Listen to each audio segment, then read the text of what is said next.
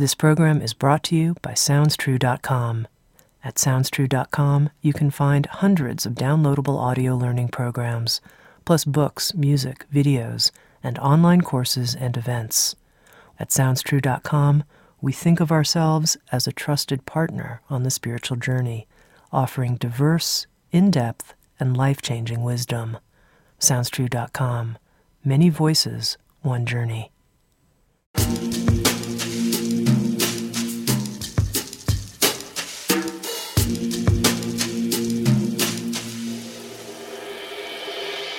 You're listening to Insights at the Edge. Today my guest is Susan Piver. Susan Piver is a Buddhist teacher and the New York Times bestselling author of 7 books, including The Hard Questions and the award-winning How Not to Be Afraid of Your Own Life. She teaches workshops and speaks all over the world on meditation, spirituality, communication styles, relationships, and creativity. In 2011, Susan launched the Open Heart Project, an online meditation community with nearly 12,000 members who practice together and explore ways to bring spiritual values such as kindness, genuineness, and fearlessness to everyday life. Susan is a contributor to the Sounds True anthology, Darkness Before Dawn, Redefining the Journey Through Depression, and she's also the author of a new book called Start Here Now, an open-hearted guide to the path and practice of meditation, a book which presents meditation as something more than the self-help technique du jour, meditation instead as a path to love, joy, and courage. In this episode of Insights at the Edge, Susan and I spoke about her experience of the darkness of depression having a softening effect. We talked about the connection between meditation and an open-hearted way of being, and why it's so important to her to teach meditation in a Buddhist context instead of in a secular context. We also talked about how to work with resistance in meditation practice, and what it means to Susan to live each day with bravery. Here's my conversation with Susan Piver.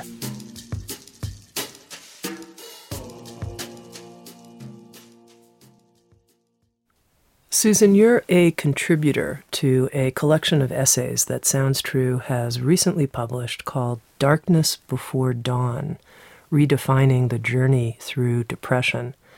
And even though you and I have known each other for, probably a couple of decades, actually, before I read your contribution to Darkness Before Dawn, I didn't know that you were someone who dealt with depression in your life. And so right here at the beginning of our conversation, I wanted to find out what it's like for you to come out, if you will, in your writing and teaching as someone who has really been challenged by depression. What's that like for you, this taboo topic?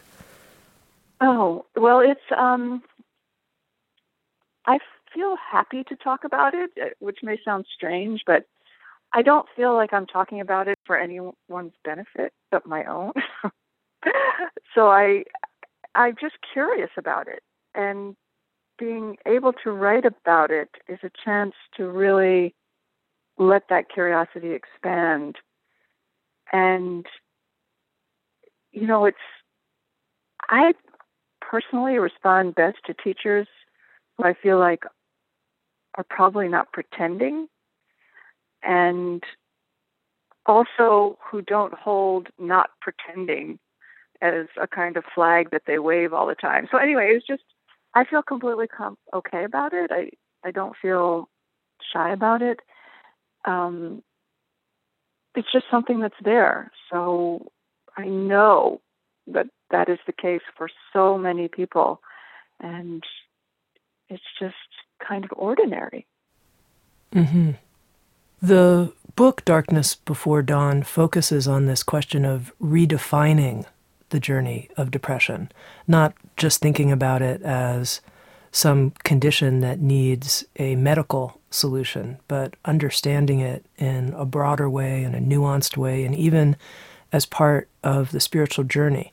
And so I'm wondering for you, how do you frame depression in your life? How do you think about it? Um, well, for me, fortunately, the kind of depression that I've always experienced is short of a medical emergency. So that, once it steps over that line, of course, that's a whole different topic. And I know that you and I are not talking about that kind of depression. But the short of medical emergency depression is, when it's happening, of course, it's terrifying. It's horrible. It's deadening. But at the same time, I can't help but notice that the darkness of depression has a kind of softening effect. It lowers my resistance to other people's presence and their feelings. It seems to actually increase my ability to be insightful about other people's suffering. And it makes me cry more. But I also feel, I believe and find that when any kind of acute period is over, I'm also able to laugh more. And I don't want me to sound trite, but there's something about depression that brings along with it the capacity to both laugh and cry more and feel more and create more and love more. And if you can sort of soften to it, it creates an opening to something very rich and human. So I see it as my strange friend who comes and goes and who is rarely invited. But when he or she appears, I feel like, okay, well, this is my guest now. And how can I be hospitable to this presence? Mm-hmm. Do you know what I mean? Yeah. Yeah. I'm curious, why do you think that depression is, in general, a taboo topic? Something people often, don't want to admit that they suffer from. I think, especially for us, I'd say in the United States in particular, it's taboo because we suffer from what I call image poisoning, which is the sense that the way things appear is the way they are. And there's a real hesitance or refusal, even in some instances, to just look at things below the surface. And our culture, this is all obviously just my opinion, is just built on accomplishment and productivity and efficiency and achievement and beauty and youth and accomplishment and money and things that move very, very fast. And depression does not move very fast. It is incompatible with productivity and, physical perfection and accomplishment. It just is incompatible with those things. So I think people feel like, if there's depression in the room, we have to take our eye off of this happy, perky future that we all seem to be aiming towards. And this could be an obstacle. That's how it seems to me that it's. But I think in other cultures, it's not that way. It's particular for us, I think. Mm-hmm. Does that make sense? It does. I think you're pointing to something really important and a real huge bias in our society that has us all lopsided and strange and, running around with smiley faces. I know men and women equally get depressed, but there's a kind of, doesn't matter whether you're a man or a woman, there's a kind of masculine bent to our view of how an ordinary day should be spent and what the accomplishments of a lifetime should look like, that they should start small and build to some kind of crescendo. And this depression makes you go in circles. It is not, it's sort of, you disembark from any conveyance that proceeds in a linear fashion, and you just sort of are wandering. And just like with any wandering, you may get in trouble, you may discover something that you hadn't known was there, you may end up somewhere. But there's this quality of journeying in depression that is the focus. And in our everyday life, journeying is seen as some sort of thing to be gotten through in order to accomplish a certain end. And there is no accomplishing of an end in depression.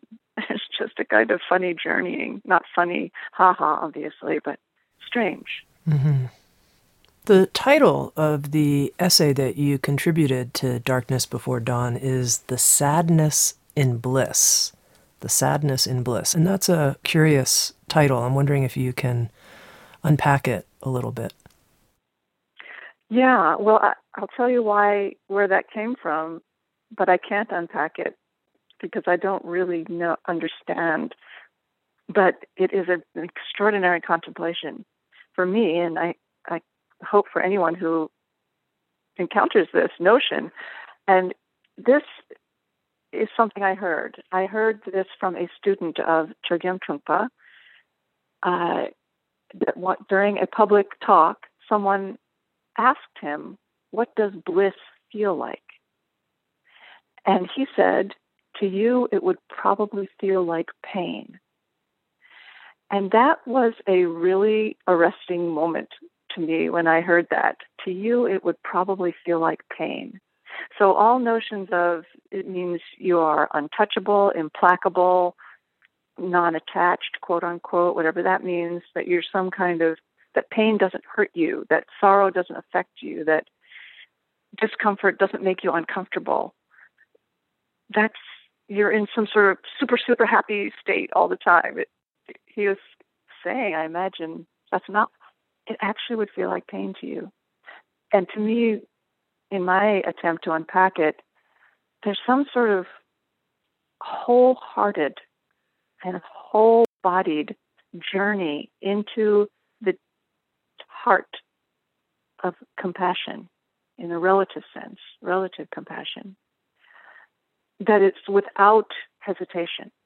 So your heart opens so thoroughly to this world, to all beings, to the animals that suffer, to the people that suffer, to your own suffering, that you kind of blow through hesitation and resistance to sorrow. And that state could be called total pain. But perhaps it is also bliss. I don't know. That's what I got on that. What do you think? Can I ask you? Sure. Well, when I heard that statement, to you, the experience of bliss, to an average mortal, whatever you might call it, would be pain. What I thought was that bliss itself is probably so roaring, so intensely alive, vibrating at such an incredible volume of intensity that it would probably hurt. It would probably be experienced as pain because you wouldn't be able to process it or metabolize it or feel it. It's just so huge. So it would actually hurt. Yeah. Kind of like too much love or attention it would actually hurt because you couldn't take it. You couldn't process it. Something like that. Mm-hmm. So anyway, that was where I went with it when you said that. Yeah. I think that I'm thinking along the same lines, that there's some kind of utter commitment.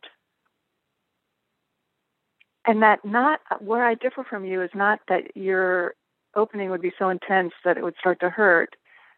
I would change that. I think of it as the opening would be so intense that you would miss what I call bliss, you call pain. You would be feeling it, but you would think, oh, what is this? This must be pain. But actually it's bliss. You're mistaking it, is sort of one of the things that made me think. Yeah.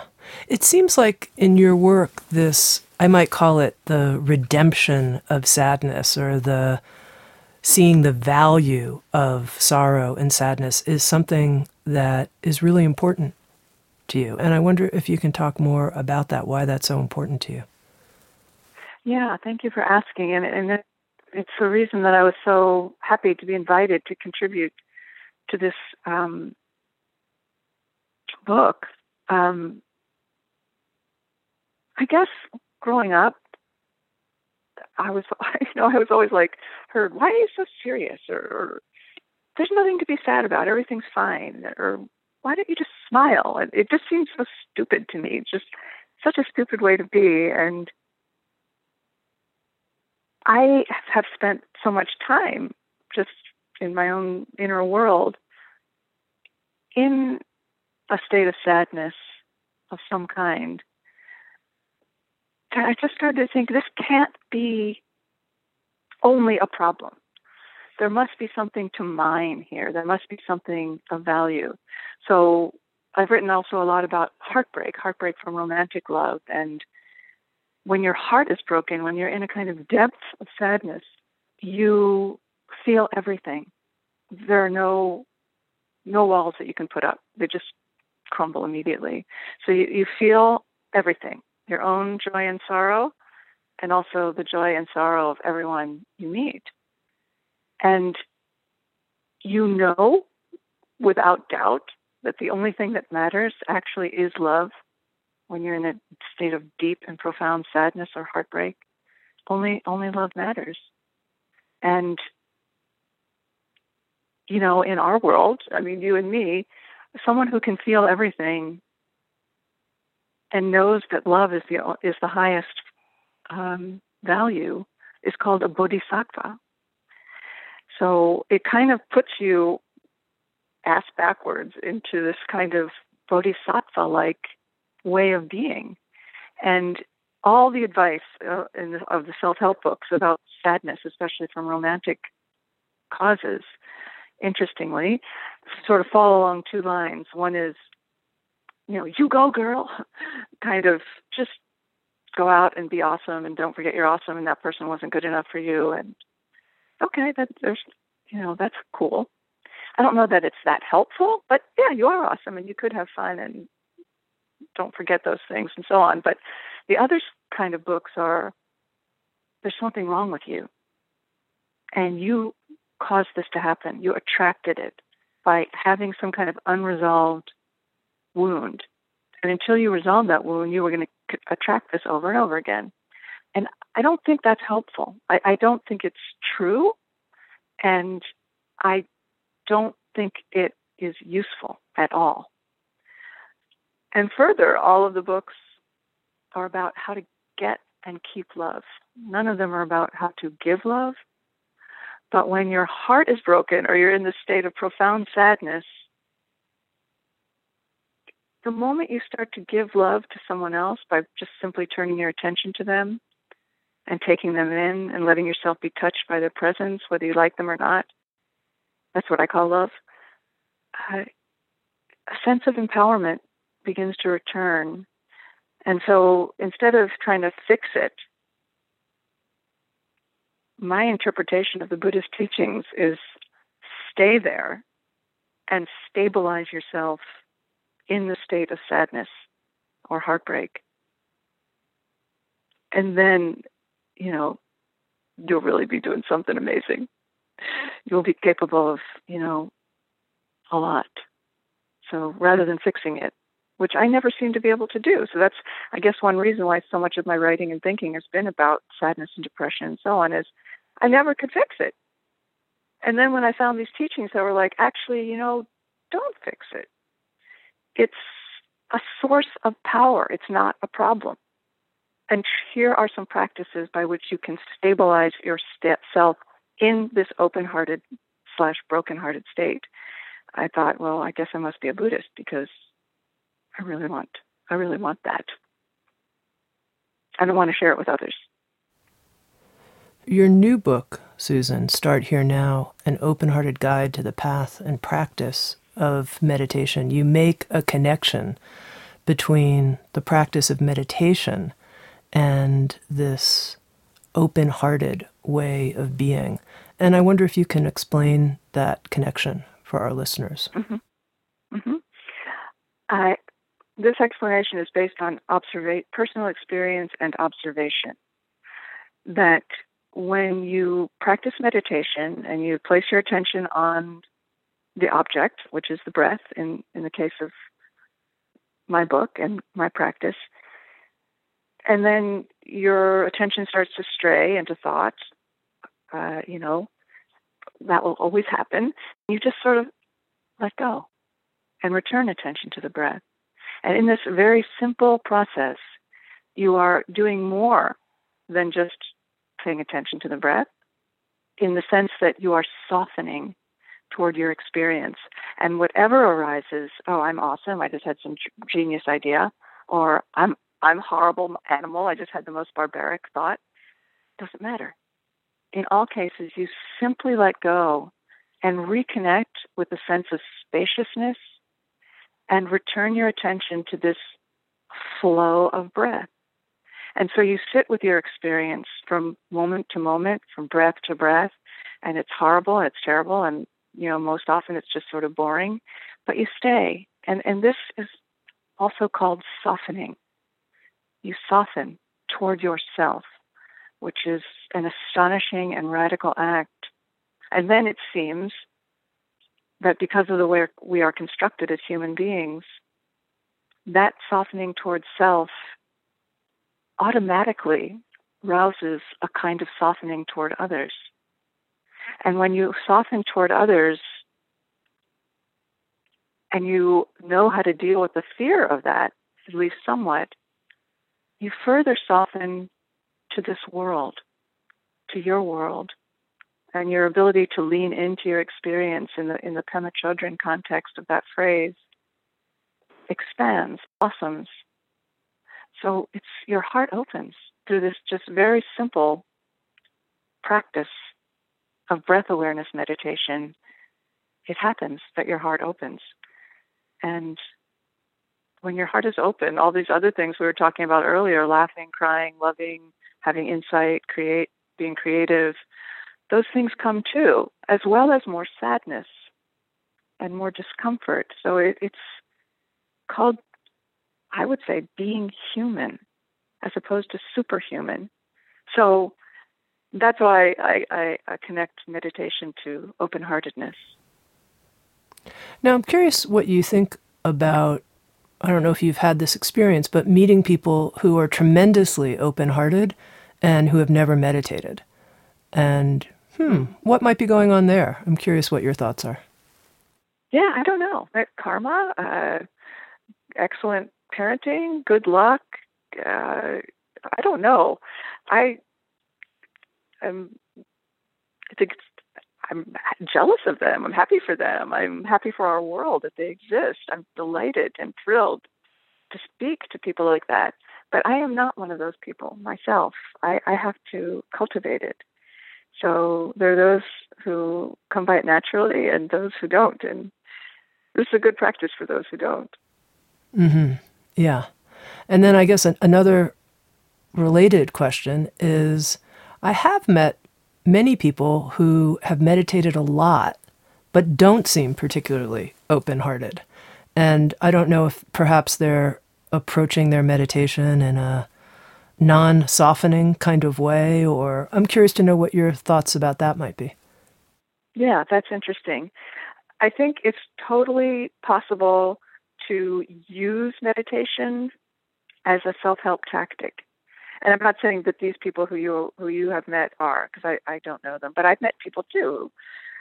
But my guess is that there's some kind of agenda connected to the practice. And of course, we all come to meditation because we want something.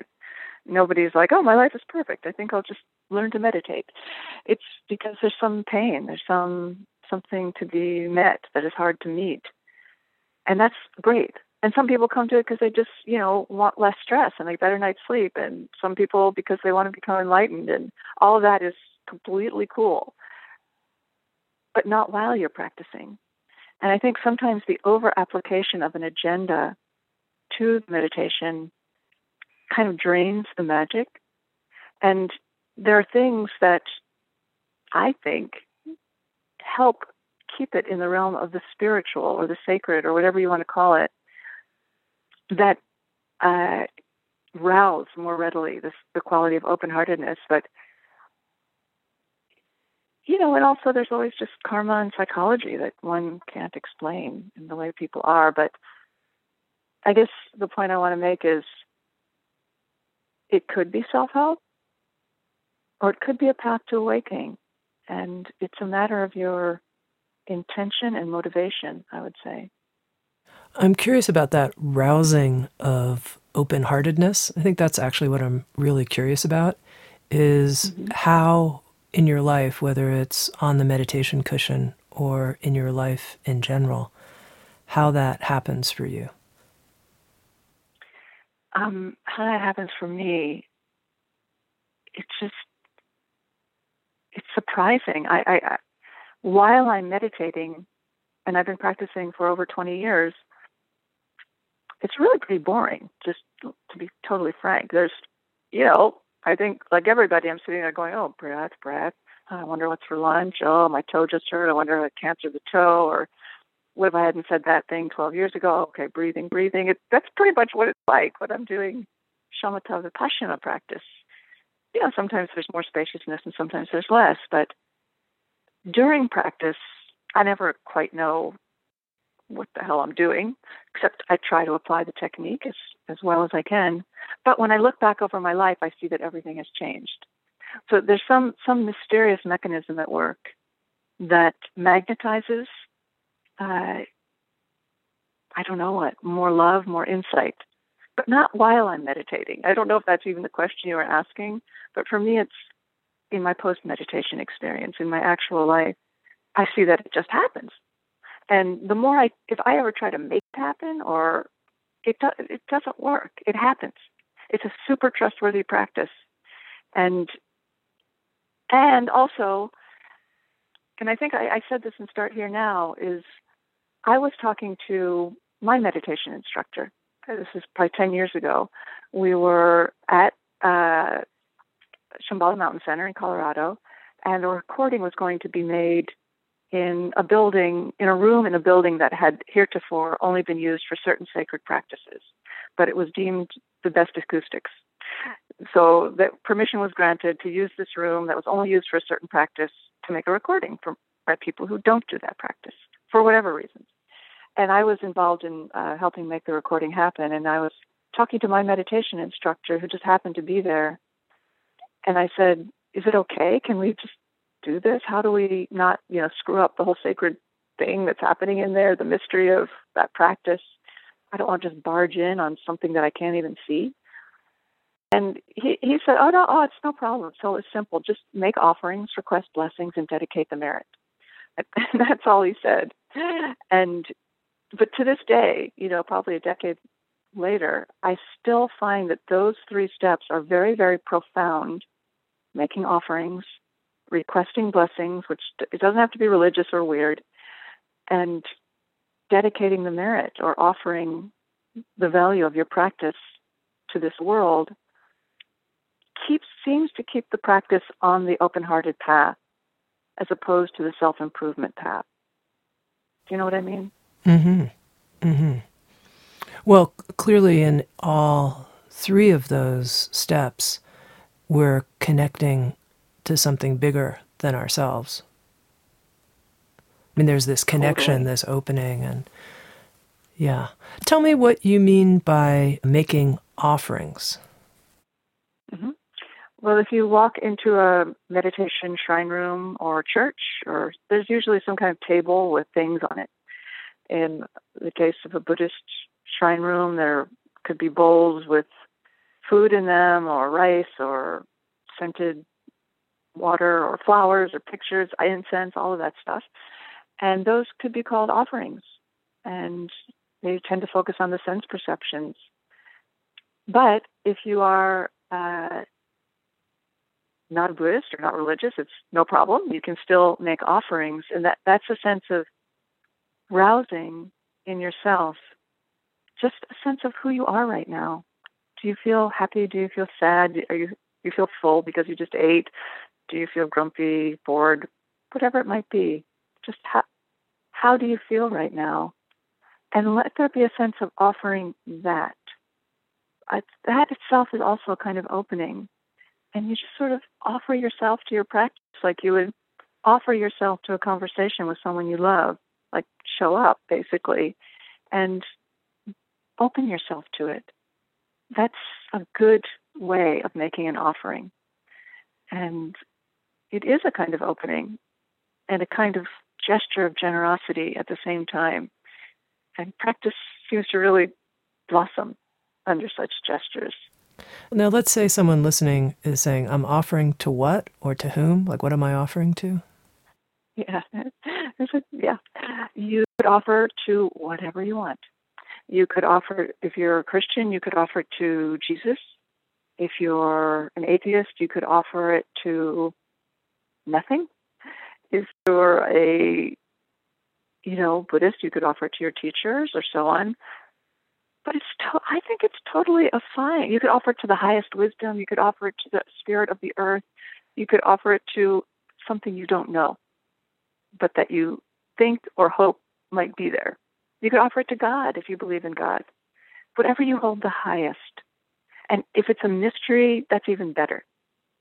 So not talking about beliefs, which tend to create obstacles in spiritual practice, but just a sense of connecting with what you love, what you aspire to, what you feel in your heart or your body is an aspect or the essence even of goodness itself. Even if you can only touch on it in your mind for a moment, make a teeny tiny connection and then let the offering be to that. And sometimes it just feels weird and awkward and you don't know what you're doing and it's sort of a superficial thing, but some days it isn't. And it's a practice in and of itself. Mm-hmm.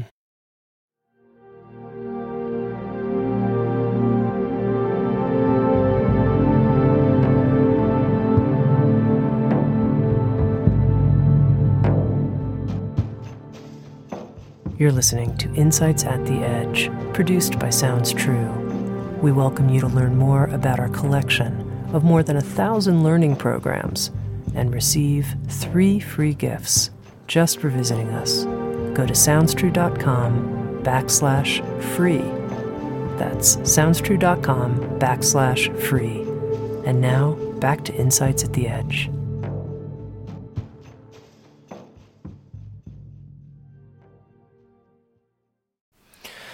Susan, as I know you're aware of, many people today teach meditation outside of any quote-unquote spiritual context. It's become secularized and it's being taught in corporations, et cetera, et cetera, et cetera, simply as the practice of mindfulness will benefit you in XYZ ways. But you seem to be drawn to teaching meditation in a Buddhist context and practicing in a Buddhist context and keeping that context intact and as part of how you're communicating about meditation. And I'm curious to know why that's important to you. It's funny, when I've been giving talks lately, I just have been starting. I'm sure it's not very pleasant for the audience, but just going, Buddha, Buddha, Buddha. Let's just say Buddha. It's not a big deal, y'all. Don't be scared. We don't have to strip away the ancient wisdom that is there with the practice in order to not be scared of the practice. Just put on your friggin' big girl and big boy pants and look at the fact that this ancient wisdom exists. You might not like it. You might not want to partake in it. That's cool. But let's not pretend that this thing just came out of a lab and is some new life hack. It actually makes me kind of pissed off. So no, I know. Get into it. I'm enjoying this. Please. Okay. It's not some kind of life hack du jour to become a better whatever. I mean, if you, after we are talking, go on your computer and just Google the mindful and then just type any letter of the alphabet, you will see, the mindful artist, the mindful anteater, the mindful archaeologist, the mindful bartender, the mindful bus driver. Okay, cool.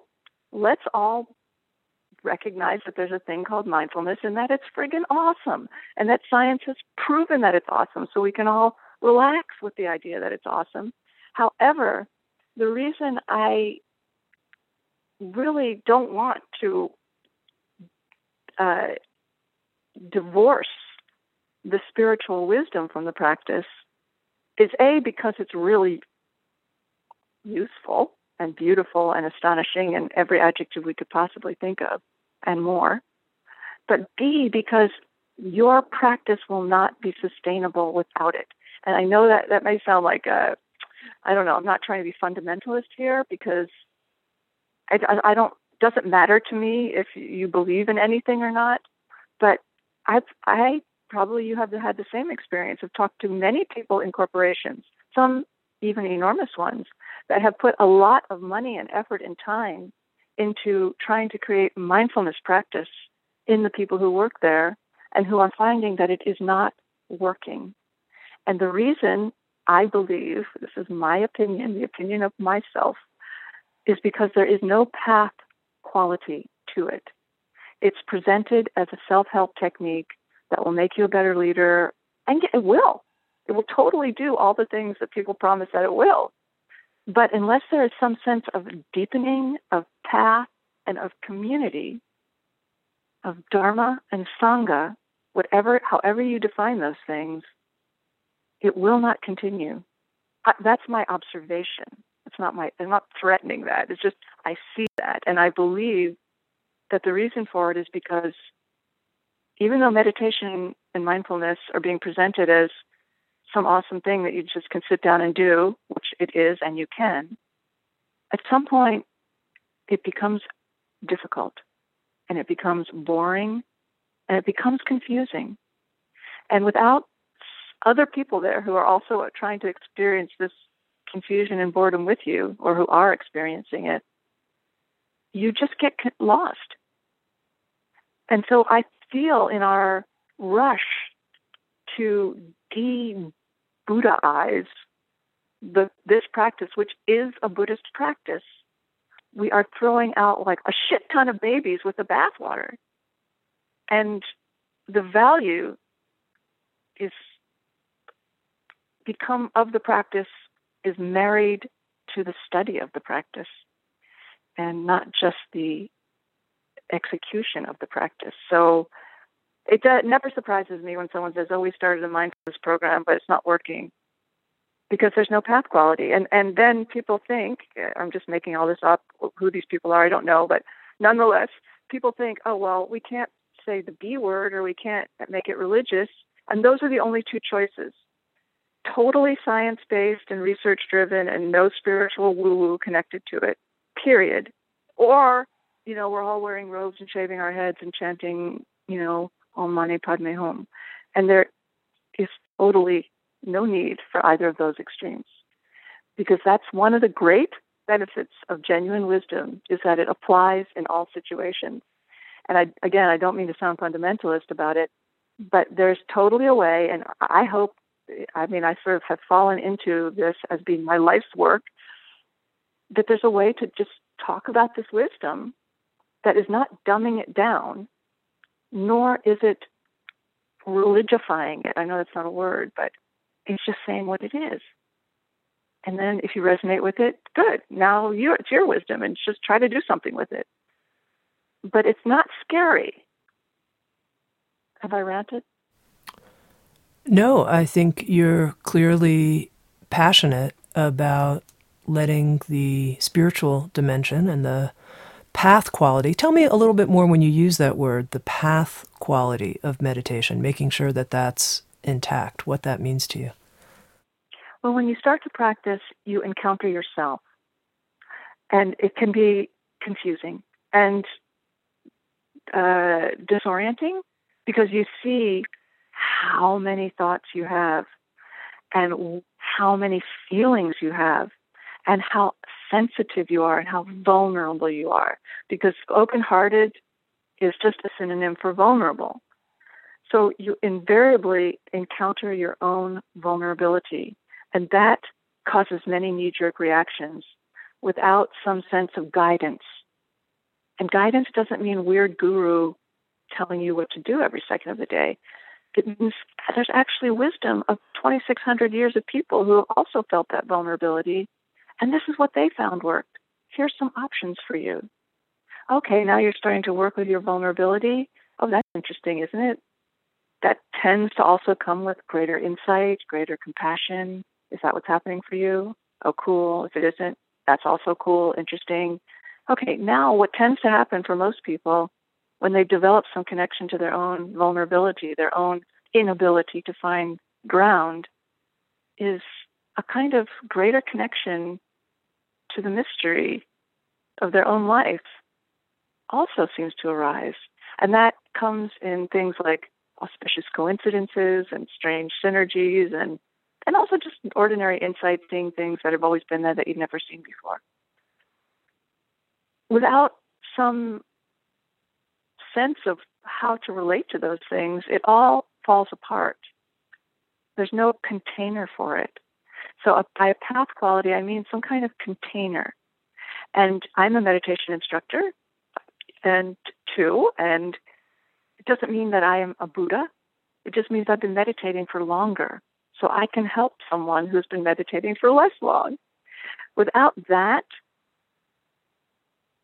it's like it becomes super ungainly. And then a person invariably thinks, oh, this isn't working. I'm not good at this. Never mind. And it's very hard to fight that never mind because it is confusing. It's like trying to get one eyeball to look at the other eyeball. And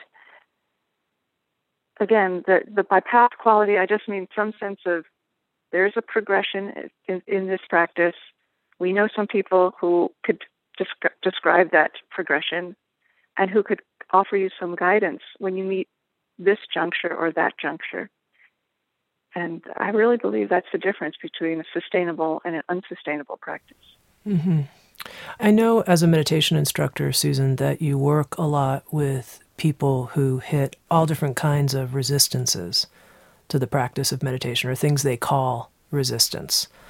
And I'm curious to know what some of the pith instructions are, some of the key instructions, if you will, that you found helpful. For example, people who say, I feel drawn to the practice, but I just don't seem to be able to do it every day. It just isn't working for me. Mm-hmm. Yeah. Well, I would first question if that's resistance or not. Because, yeah, sure,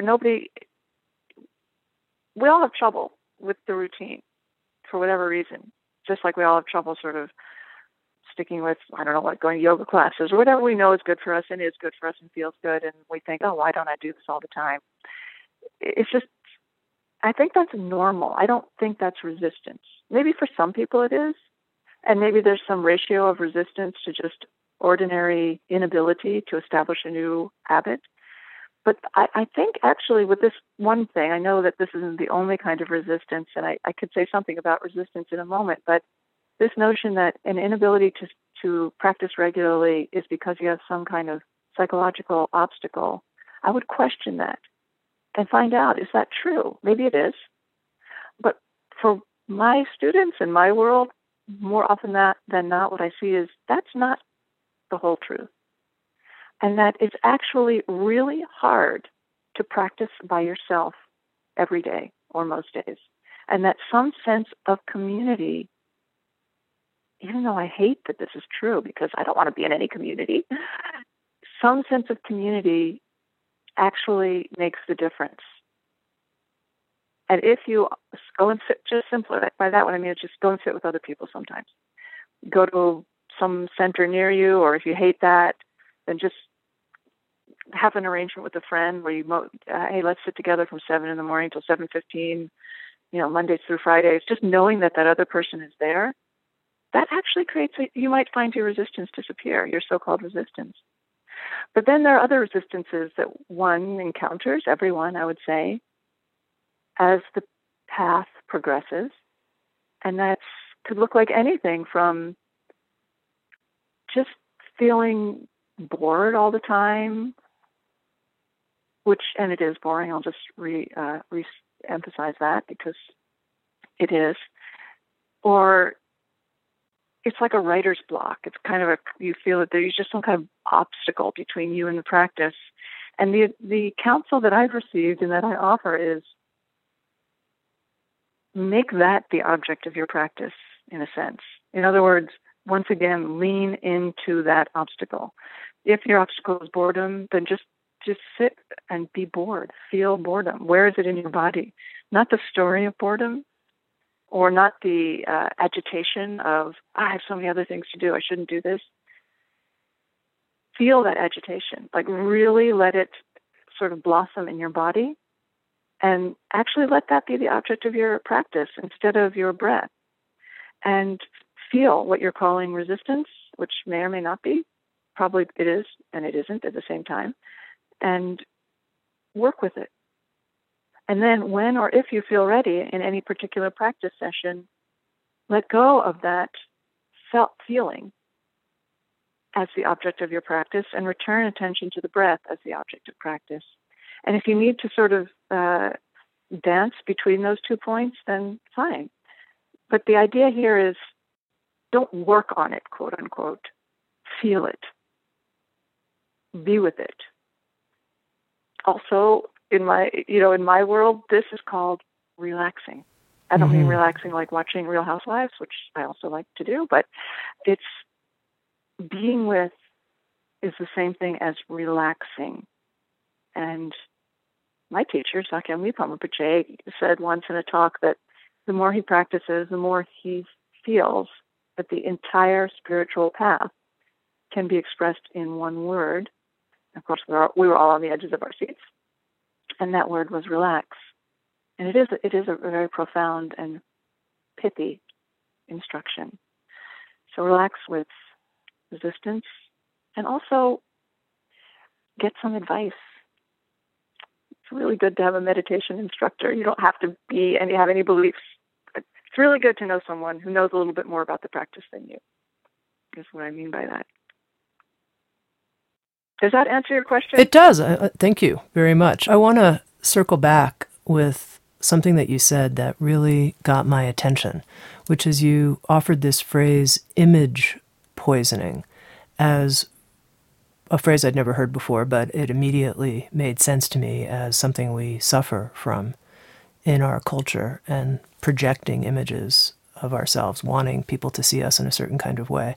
And I'm curious to know more in your own life as someone who's worked years ago in marketing and packaging and presenting, whether it's products or creating a marketing plan for a website, all of that, how you understand kind of projecting images in a way that's not poisonous, but yet is positive and has integrity. How do you understand that?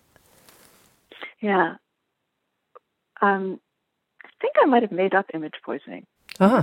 Read it somewhere, but I think I made it up. But it's, again, I got this instruction from my teacher on one of the very first products I ever created, which is probably 15 years ago now, maybe even longer. And it was a little book that presented meditations by different teachers and some writings on those practices. And I asked him, can I do this? I'm not, will you allow me, but is it acceptable? Because this was a long time ago, and now there's billions of books and CDs about meditation, or audio recordings. But in my understanding, meditation instruction is a transmission rather than an explanation. And the transmission quality comes from the teacher who was taught by someone, who was taught by someone, who was taught by someone, in other words, who is in a lineage. And that's powerful and important. And if it's just on an audio recording, will that transmission quality be preserved? And he then gave me my marketing strategy for the rest of my life, basically, at least so far, which is when you're offering spiritual teachings or anything to do with health, well-being, I'm adding that, anything that you think you would like to be helpful to others, which in our cases those are our jobs, that's our wheelhouse. the first step is to create confidence in the mind of the student or the reader or the audience, which made total sense, because if they're not confident in you, then they're not going to listen to you. They'll be checking you, or whether they're reading you or hearing you or washing you with soap or whatever the product is, it doesn't matter. But if the person doesn't have confidence in the person who's purveying it, then the relationship will not arise.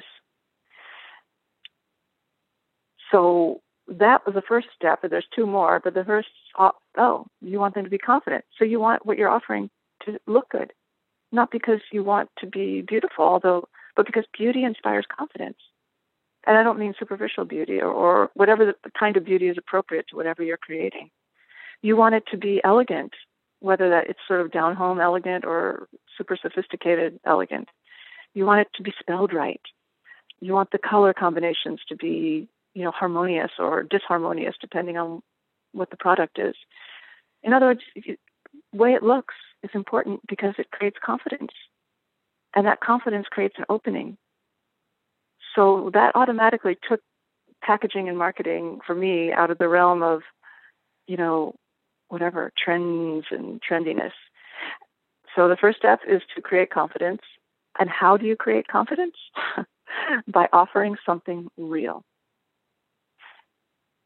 And what is real is something that you yourself know. Not that someone told you, not that you read, but that you yourself know. So that has been a beautiful formula for me as a teacher, and also as someone who marketed things and tried to present things, because we are all presenting something. And you can do it from a, stupid, narcissistic, manipulative way, or you could do it, and it might even look exactly the same, from a sort of soulful, caring, refined way. And it's possible. It's really possible to market and present in a way that's not poisonous. And I find for me, this formula, establish confidence, offer something real, which is what you happen to know. So if it's trying to present a product, even if it's soap or something, what do I know? What do I really know? And I'm not going to lie. I'm just not going to lie. So I may have to look hard to find that thing that I know that is valuable, but I'm not going to stop until I do. And if I can't find it, then it's just not for me. It's not my product. I can't work with it. So I found it to be a very spacious, but also very clear direction. Does that resonate with you? Yes, I like it a lot. Thank you. Thank you. Yeah, you're welcome. And I also want to circle back. We started our conversation talking about redefining depression and how to work with depression. And in reading some of your writings about that topic, you offer a line from Chogyam Trungpa Rinpoche. We've referred to him already in this conversation, a meditation master from Tibet. And it's a sentence that I have always found hard to understand, that students of Chogyam Trungpa Rinpoche use a lot. This sentence, just cheer up. Just cheer up. Why don't you just cheer up? And I thought, Susan's the person who can explain this to me and help me understand it. Yeah, just cheer up really pissed me off when I heard it. I was like, what are you talking, just cheer up? You don't understand this complicated situation that I'm feeling and the reasons for it, blah, blah, blah. And I'm definitely not going to just cheer up. And it sounded so superficial and stupid to me. However, my experience at Chogyam Trungpa Rinpoche, through his writings and through his students, because I never met him personally, was anything but superficial and stupid. So I'm like, okay, well, this cheer up thing deserves a closer look. And I think, the short explanation that I've arrived at is cheer up is the same thing as cut. Cut. Whatever you're feeling, cut. And that doesn't mean slice or hack. It means kind of let go. And can you do that? No matter how profound your grief is, or how deep your rage, or how numb your depression, can you cut, even just for one moment. Can you just not have it? And me, okay, comes right back, say, but could you try it again? And I'm saying this, asking this, that you ask yourself out of curiosity, not as a method for changing things. But can I? And when you can, because you can't always, but in those instances when you can, a kind of lightening up happens. You just kind of lighten up because you literally have just sort of dropped some heavy burden or some hot coal. And so there's a sense of, oh, cool and relief. And I think that's my interpretation, because I will never, there's one thing I know about Chogyam Trungpa Rinpoche is that I probably will not ever know really who that guy was. Mm-hmm. But this is my interpretation of what he meant, is just cut, experience the cool air that you would experience if you walked out of a hot, stuffy room into some, beautiful day for a moment. And that's called cheering up. Does that work for you when you're feeling depressed? Can you do that? For a second. Yeah. I'm not saying I can do it forever, but it's kind of like a muscle. And I can often get confused that it means ignore or, disavow. But I sort of think of it as a way of taking care of myself. So I can't, this is so much. I can't really carry, I don't want to carry it for one more second. Well, okay, let me just give myself a breath. And I'm not talking about reestablishing my whole sense of being in a different realm. I'm just saying, while I'm in this realm, whatever it is, can I let go? And what does that feel like? And then what's happening now in the next moment, I don't know.